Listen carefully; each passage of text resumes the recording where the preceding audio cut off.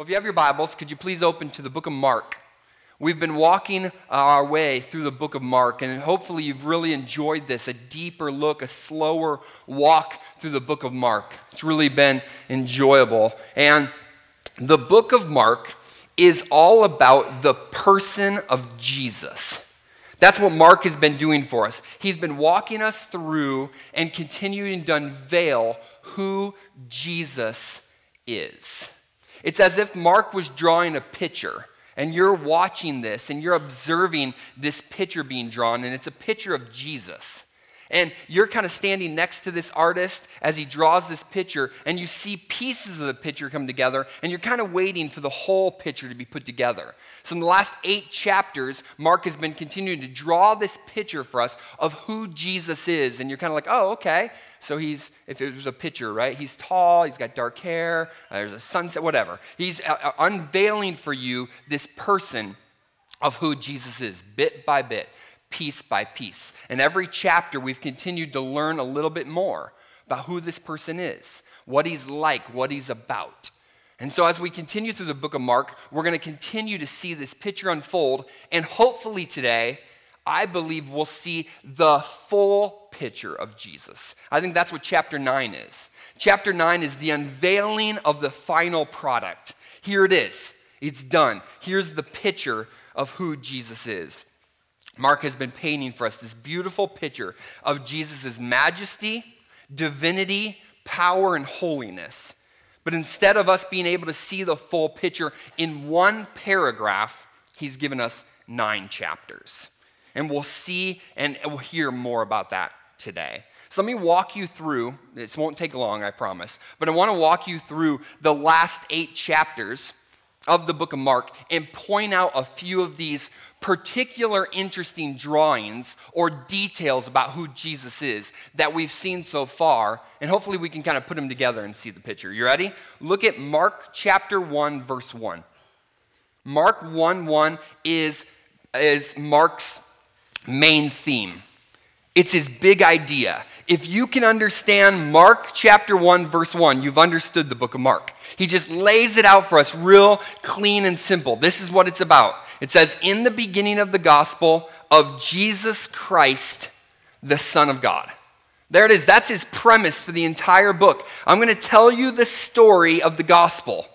The person, Jesus Christ, the Son of God. You could just take those 5 words, Jesus Christ, the Son of God, and get the picture of the entire book of Mark. His name is Jesus. His title is the Christ. I like that a little bit. I think that brings a little bit more clarity.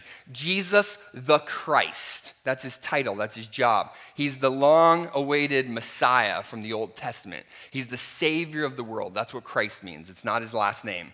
Jesus the Christ. And then he's the Son of God. That's who he is. He's the Christ, and he's the Son of God. He's not like you. He's like you, but he's not you. He's different. He's the Son of God, sent from heaven to earth to redeem and to save his people. That's the book of Mark, chapter 1, verse 1. And then from that point on, through the rest of the book of Mark, he's going to unpack chapter 1, verse 1. Jesus the Christ, the Son of God. He wants you to understand every single one of those terms and ideas, who he is, so that you worship Jesus. That's the book of Mark. So let me walk you through just a few more of these drawings that are in the first 8 chapters. Stay in the chapter 1 if you don't mind. Mark chapter 1, verse 7. We're introduced to a character named John the Baptist. And John the Baptist makes this proclamation, which is another descriptive detail about who Jesus is. John says, after me, John's this prophet, big deal. People come out and follow him, be his disciple, or baptized by him. And John says, after me comes he who is mightier than I, the strap of whose sandals I am not worthy to stoop down and untie. It's a big deal. That's an unbelievable picture that Mark is drawing for us. That John the Baptist, a hero of the faith, a prophet of the day, he says, don't look at me, somebody way mightier is coming. I'm not even worthy to untie his shoes. That's how insignificant I am compared to this Jesus the Christ, the Son of God. He's coming. He's magnificent. He's wonderful. Worship him. Still in chapter 1, go down to verse 11. This is at Jesus' baptism, and we hear the Father. We hear the spoken word of God, God the Father, declare you, speaking of Jesus, you are my beloved Son.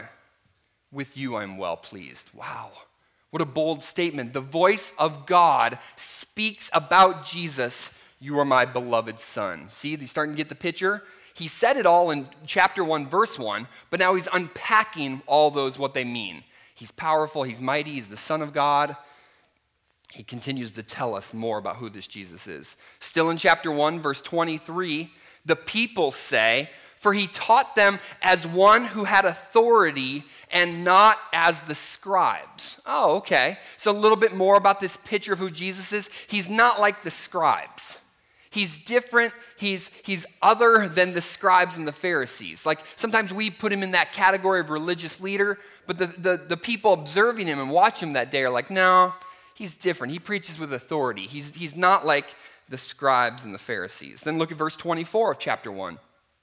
Here we have an unclean spirit, and the unclean spirit declares, I know who you are. You are the Holy One of God.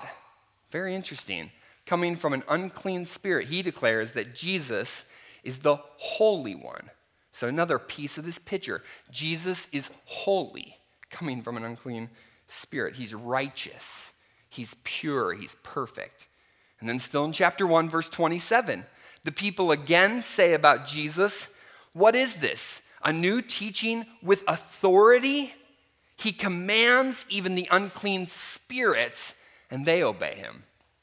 Another picture of who Jesus is. He has power over the unclean spirits. The demonic world, Jesus is in authority over them. That's powerful, amazing. Jesus is absolutely incredible. Okay, we're in chapter 2. We made it, guys. Chapter 2, verse 7. Here's another drawing, another piece of this picture. After Jesus tells a paralyzed man that his sins are forgiven, the scribes are irate, and they ask, wait a minute, who can forgive sins but God alone? Another picture. Now he's being put in the category of equal with God, or at least he is saying that he is equal with God. So another picture. This Jesus claims that he is equal with God because he's able to forgive sins. And then later on in that chapter, Jesus tells us about himself, and he declares himself to be the Son of Man. Kind of an interesting title. But then he describes that as he is Lord of the Sabbath. Jesus is Lord or ruler or reigner over the Sabbath. He's not just declaring himself to be a Lord, a king. He's the Lord over something. He's the Lord over the Sabbath. So he rules and reigns over the Old Testament law. Man alive. Either this is true and unbelievable, or he's crazy. For chapter 3. Chapter 3, verse 11. More unclean spirits declare, you are the Son of God. That's who you are. Unclean spirits say, Jesus, we know you. We know who you are. You're the Son of God. Hear all these common themes? It's just Mark chapter 1, verse 1 being declared, being unpacked for us so we understand fully who Jesus is. Chapter 4, verse 41. After Jesus calms a storm, it says, and they were filled with great fear and said to one another, who then is this that even the wind and the sea obey him? Jesus, we're trying to put together who you are, trying to figure out exactly who you are, and here's the piece of information we've come to. The sea and the wind obey you. I don't know what that means right now, but even the sea, the wind, the waves, they listen to your voice.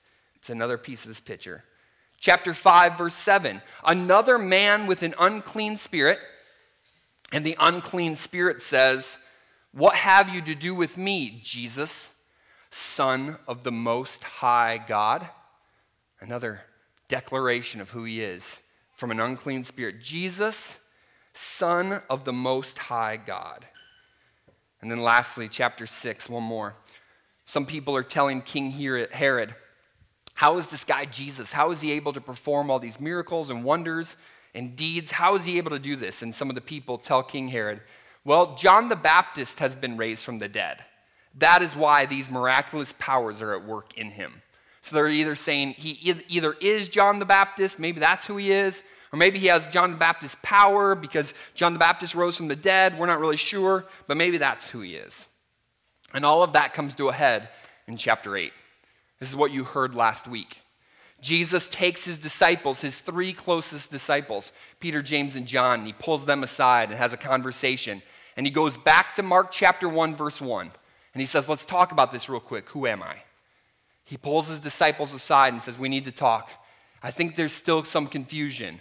Jesus starts with the question, who do the people say that I am? Let's wrestle with that real quick. For the last 8 chapters, we've told you, the last 3 years of Jesus' life, we've told you who I am. I've described it to you. I've shown you my wonders and powers. Are people getting it? That's what Jesus says in chapter 8. Do people understand who I am? And Peter steps up and he says, no, they don't quite get it yet. Some people think you're John the Baptist. Some people think you're Elijah. Some people think you're a prophet. No, they don't get it yet. But then Jesus asks them, who do you say that I am? Okay, I get that the people don't quite get it yet, but do you guys get it? Are you there? Do you believe? Do you fully understand who I am yet? And then in verse 29 of chapter 8, Peter says, you are the Christ. That's the right answer, right? Mark chapter 1, verse 1. Jesus the Christ, the Son of God. Peter gets it. Took him a while. He was with Jesus. He spent time with Jesus. He saw. Finally, in chapter 8, the question is raised, who do you say that I am? Peter says, you're the Christ. That's the first 8 chapters of Mark. Mark 1, verse 1. That's it. You are the Christ, Jesus the Christ, the Son of God. And Peter is starting to get it. And this is where the book has been headed. Do you know who Jesus is? Do you believe that he is Jesus the Christ, the Son of God? And now I ask you that question. Not who do people say that Jesus is, because we get so many answers in this auditorium. If I asked you, tell me, who do people say that Jesus is? But let me look at you for a second and ask you, who do you say that Jesus is? There's only one right answer. Jesus the Christ, the Son of God. That's it. That's who Jesus is. And that's what the Word of God, Mark in particular, is trying to teach us. That we know who Jesus is. If we have faith in him, we will be saved. And we will worship Jesus like we're ought. So that brings us to chapter 9. And today, our message is the crescendo of this narrative. All the first 8 chapters are building up this picture of who Jesus is. And then in chapter 9, we see Jesus. That's chapter 9. We get to see him in all his wonder and glory. Until this point, we have only seen glimpses of his glory, statements about his majesty. But today in chapter 9, we will see the full picture of who Jesus is. We will get a window into the kingdom and a glimpse of the king. We'll get a sneak peek at his true brilliance and splendor. So let me read for you Mark chapter 9, verse 1. It says this, and he said to them, truly I say to you, there are some standing here who will not taste death until they see the kingdom of God after it has come with power. So they're going to see it. Until this point, they've heard about it. They've seen bits and pieces of it. But Jesus says in just a little while, you will see the kingdom. You'll get a window into the kingdom and see the king. And he says, truly I say to you, there are some standing here who will not taste death until they see the kingdom. He's saying soon, very soon, you will see my kingdom and see me as the king. But then he says, only some of you, I think this is really interesting. He says, only some of you will still be alive or around to see it. This is not the main point of my message, but I think it's interesting. As church people and Bible people, let me try to explain for you chapter 1. chapter 9, verse 1. It seems to be that there's three interpretations. I'll be quick, I promise. Seems that there's three interpretations of chapter 9. Like, what's he talking about? Soon. And that some of you won't taste death. What's he talking about? When is the kingdom to come? So it's a kingdom question. When you think about your theology about the kingdom of God, you need to wrestle with chapter 9, verse 1. What does it mean that his kingdom's coming soon? Some of the guys that are currently alive will still be alive. What does that mean? So there's three possible understandings of verse 1. Number one is the transfiguration.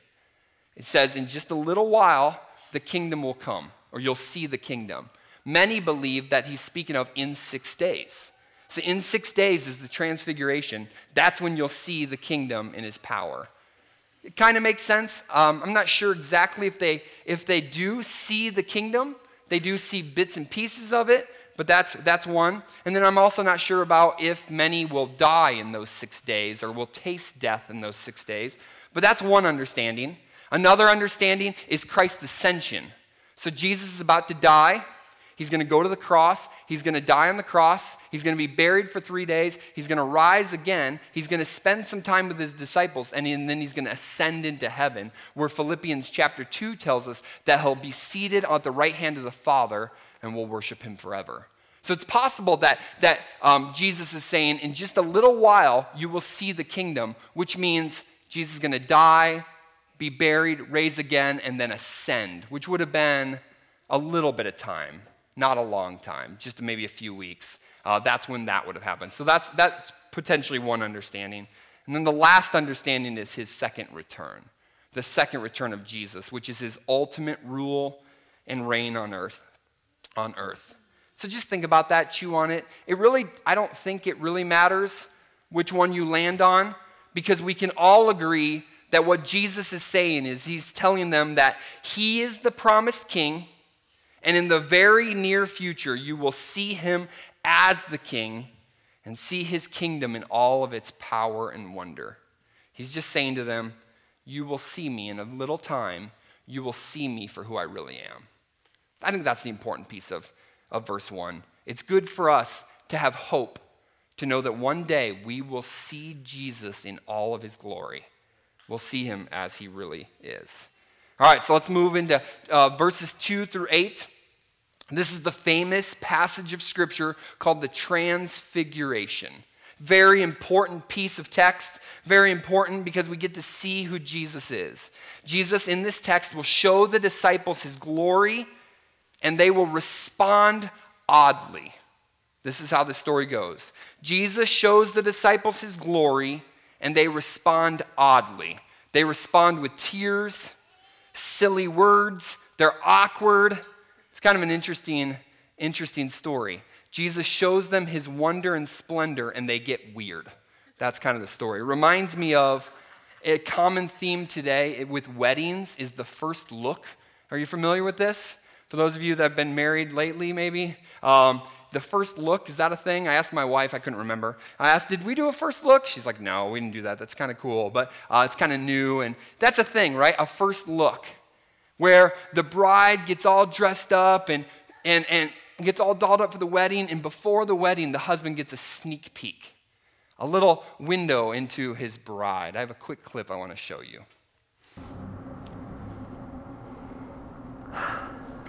God, thank you for this wonderful moment.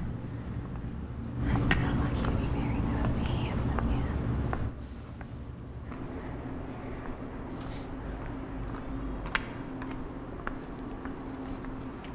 Are you nervous? Yeah. Okay, you can turn around.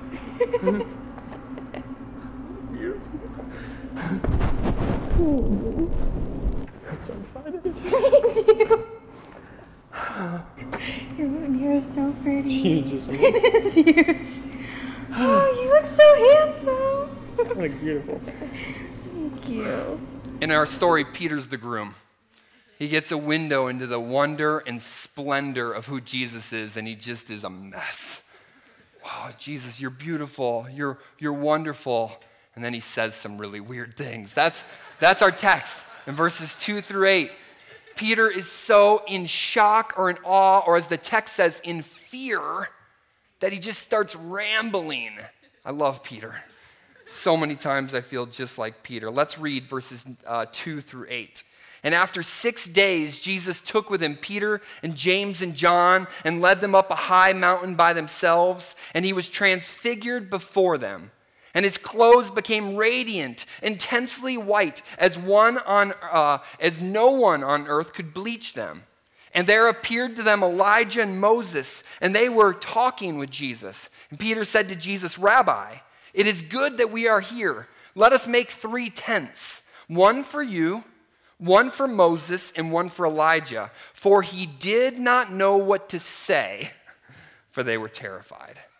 And a cloud overshadowed them, and a voice came out of the cloud, "This is my beloved Son.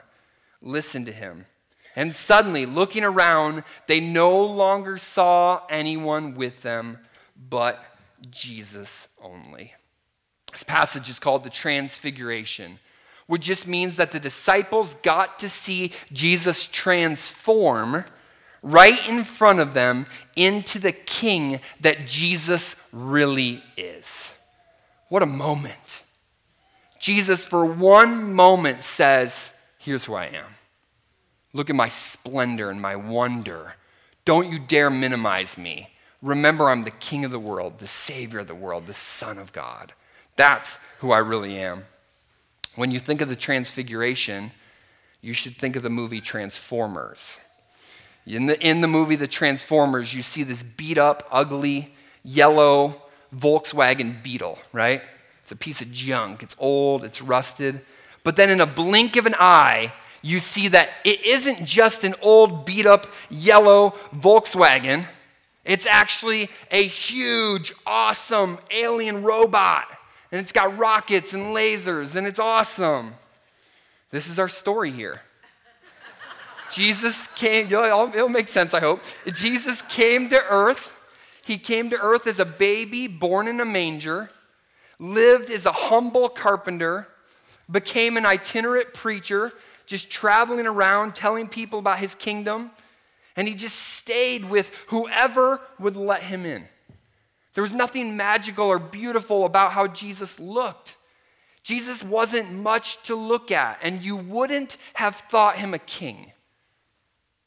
But then Isaiah tells us, in Isaiah chapter 53, "For he grew up before him like a young plant, and he was like a root, or out of dry ground." That's all Jesus was. He's a root. And he had no form or majesty that we should look at him. He had no beauty that we should desire him. He was despised and rejected by men. He was a man of sorrows and acquainted with grief. And as one from whom men hid their faces, he was despised, and we esteemed him not. That was Jesus. He was humble. He was a carpenter. Walked around the earth telling people about his kingdom and about God and how we need righteousness. And there was nothing about him that screamed king. So he had to show his disciples what he was really like. Remind them of his wonder and majesty and splendor. And here Jesus shows his 3 closest friends a window into the kingdom and reveals he is the true king of the world. And it's awesome because the moment they see him for who he really is, it radically changes them. It's a moment they will never, ever forget. That's the Transfiguration.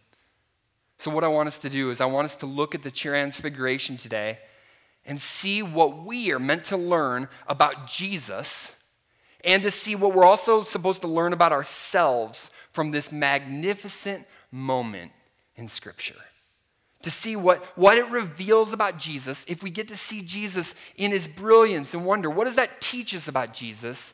And then I think Peter and the other 2 disciples can teach us a few things about ourselves as well. First, the Transfiguration teaches us about who Jesus is, what Jesus is really like. We can't miss these things. It's stated in chapter 1, verse 1, but it's articulated beautifully in the Transfiguration. Who is Jesus? What is Jesus really like?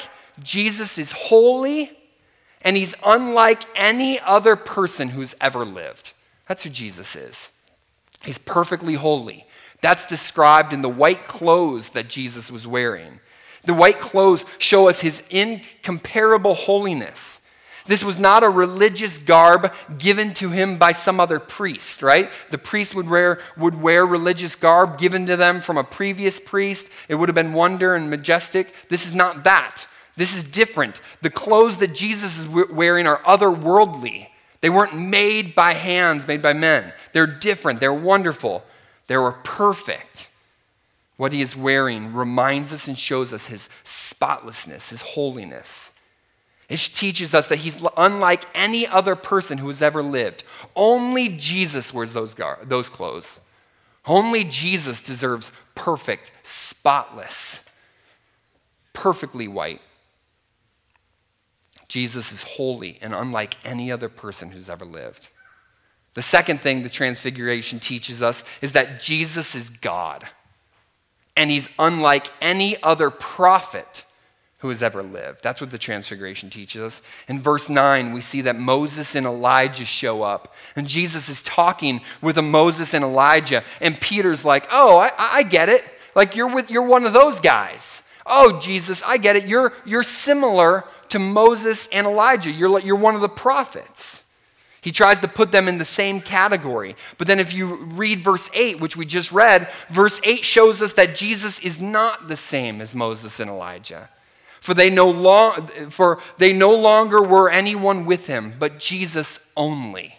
I think the window into the kingdom is that Elijah and Moses will be in the kingdom, but they're not the king. That's the point of seeing Moses. It's a window into eternity, into eternal life, that we'll be able to be with fellow saints like Moses and Elijah. But when the cloud comes down and everything's gone, only Jesus remains. No. Jesus is not like Moses and Elijah. He's way better. Jesus is the king. Moses and Elijah were mere servants. And the third thing that the Transfiguration teaches us is that Jesus is the beloved Son of the Most High God. We see that in verse 7.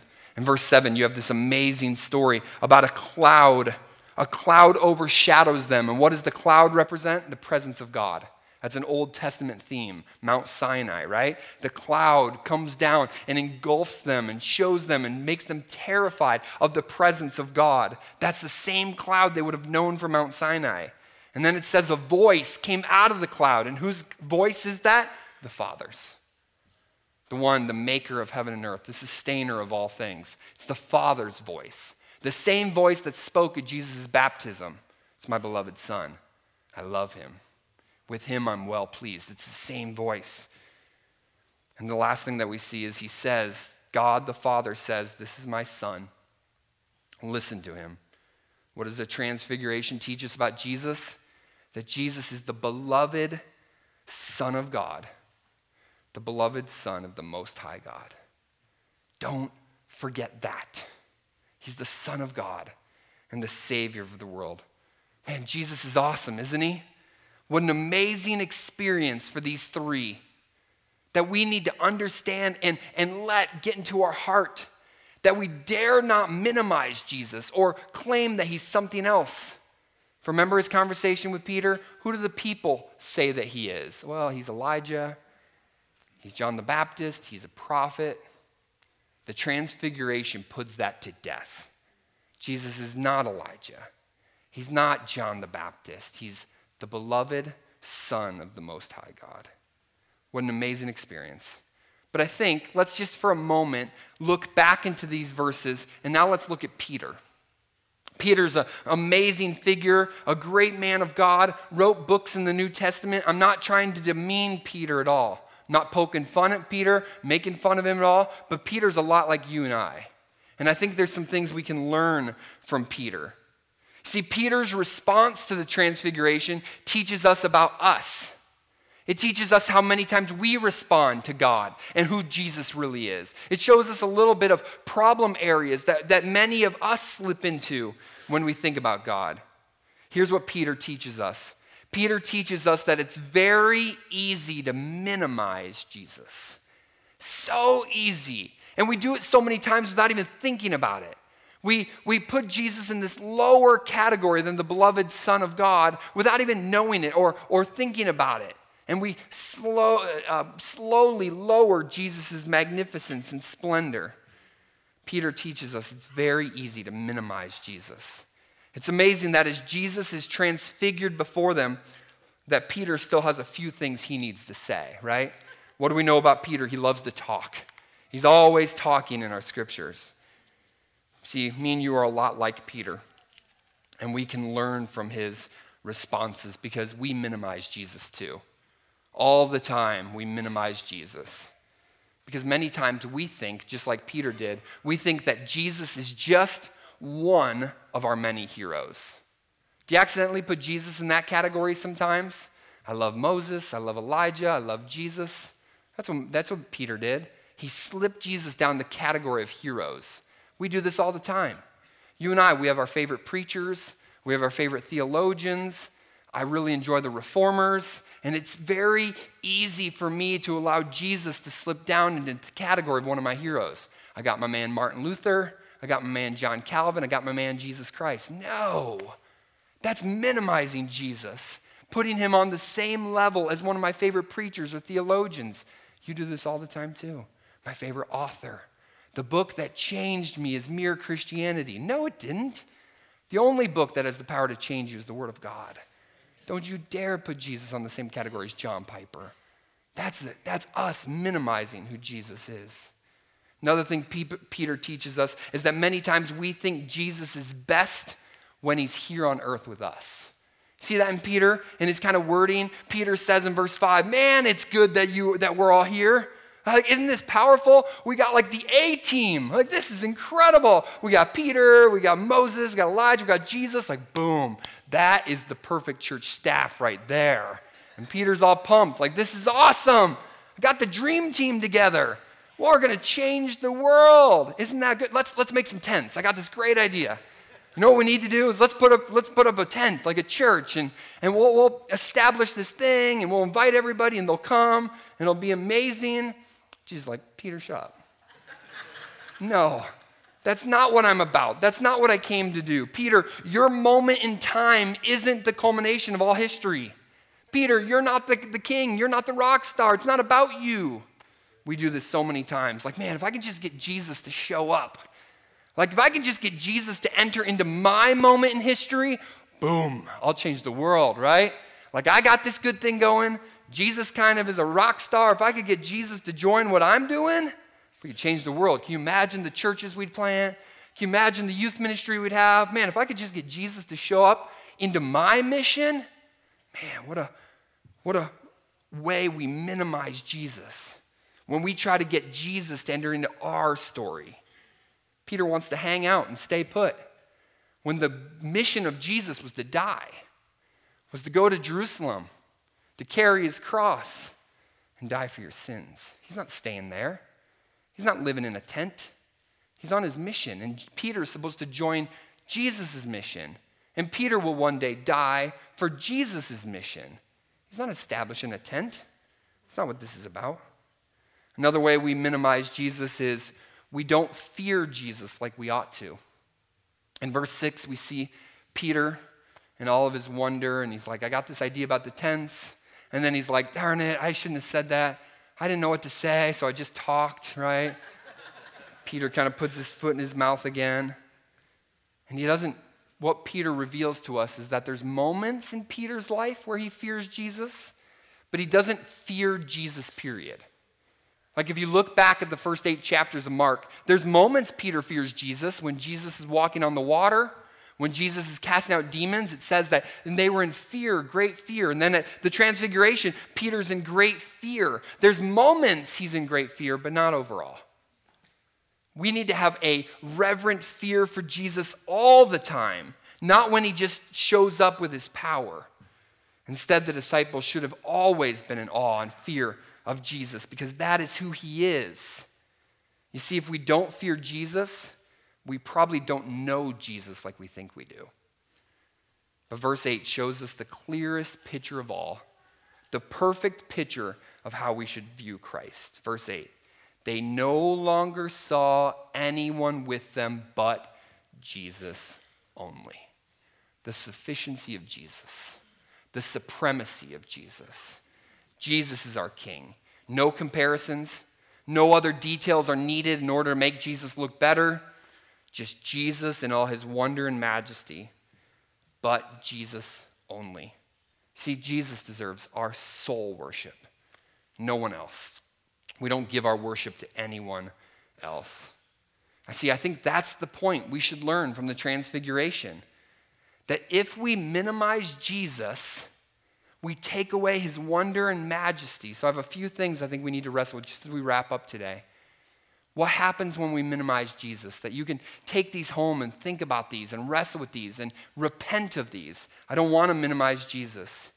You see, if we minimize Jesus, we will idolize sinners who can't be our substitute. I do this all the time. We talked about it. When you minimize Jesus, you'll idolize sinners. There's only one Savior of the world. There's only one King. His name's Jesus Christ. We worship and serve him alone. Number two, if we minimize Jesus, we will idolize ourselves and our current spot in history. Jesus isn't about our mission. We're about his. He's the Savior of the world. He's the only hope for sinners. He's the only one. His name is the only name that we cry out, that we exalt. See, if we idolize our ministries, if we idolize our businesses or our time in history, we won't be about Jesus' ministry, about his mission. Another thing, if we minimize Jesus, we won't fear Jesus or the coming judgment. Peter was right to fear Jesus in that moment, but we should fear Jesus all the time. Because if we don't fear Jesus, we won't fear his return. Because we have to remember that Jesus will return as a warrior to defeat sin, death, and Satan. We should have a reverent fear for Jesus. And when we fear Jesus, we'll hate our sin, we'll repent regularly. If we fear Jesus, we won't question him, we'll obey him. And we most likely won't waste our lives doing things that don't matter. I think so many times our hobbies have such a high place in our life because we don't fear Jesus. And we're not afraid to waste the time he's given us. And then lastly, if we minimize Jesus, we'll minimize the cross and his resurrection. If you minimize Jesus, then the cross was just a nice moment in history instead of our only hope. I want to read for you the last couple verses and just summarize for it. Because the last few verses, 9 through 13, is a reminder of that point. That if we minimize Jesus, we minimize the cross and resurrection. It says this, "And as they were coming down the mountain, he charged them to tell no one what they had seen until the Son of Man had risen from the dead. So they kept the matter to themselves, questioning what this rising from the dead might mean. And they asked him, 'Why did the scribes say that first Elijah must come?' And he said to them, 'Elijah does not come first to restore all things. And how is it written of the Son of Man that he should suffer many things and be treated with contempt? But I tell you that Elijah has come, and they did to him whatever they pleased, as it is written to them.'" The disciples are confused about the resurrection from the dead. They're like, "Hold on a second. Like, we just saw you in all your wonder, splendor, and majesty. You're telling us you're going to die, and then you're going to have to rise from the grave? Like, we don't get that. We don't understand." And Jesus takes a moment to remind them of his mission, the gospel. Jesus reminds them, "Don't forget why I came. I am the King of the world. No one has to give me that title. No one has to give me that crown before I am. I am the King of the world. At any moment, I could establish my kingdom and demand everyone worship me. But I came to die for sinners." That's the gospel. That Jesus Christ came to die for sinners. So he puts them in their place and says, "Relax. I got this. I know why I came. I haven't come to establish my earthly reign yet. I came to die at the hands of my enemies and then to rise again." He's saying, guys, just wait. We're not there yet. I will establish my kingdom, but not yet. I know you want me to rule and reign forever starting right now, but I have to suffer and die so that my mission will be complete. Disciples, just wait. My plan is unfolding just like I said it would. Please trust me. That's our text today. We see Jesus declare his kingdom. We see a window into his kingdom, and we're reminded of the mission of why he came. Our text today is absolutely beautiful because in our text today, we saw ourselves. We saw ourselves in Peter. See, you and I are just like Peter. We talk too much, we understand too little, and we're way overconfident. We're Peter. But in our text today, we also see the beauty and majesty of Jesus. Today, we saw that Jesus is more holy and powerful and wonderful than we could ever imagine. That's who Jesus is. And then lastly, we were reminded of the gospel, that Jesus' mission was to come as a humble servant. He didn't wear his royal robes. He didn't wear his crown. He came as a carpenter. He lived a perfect life. He died and would be resurrected from the grave. The reason he came was not yet to establish his kingdom, but to pay the penalty for sinners like you and I. Without the cross, we don't get the kingdom. He will establish his kingdom, but only those he dies for will be in his kingdom with him. And it's all of these things that cause us to worship Christ like he deserves. Here's our take-home truth today. If I could boil it down into one thing I want you to take away, it's this.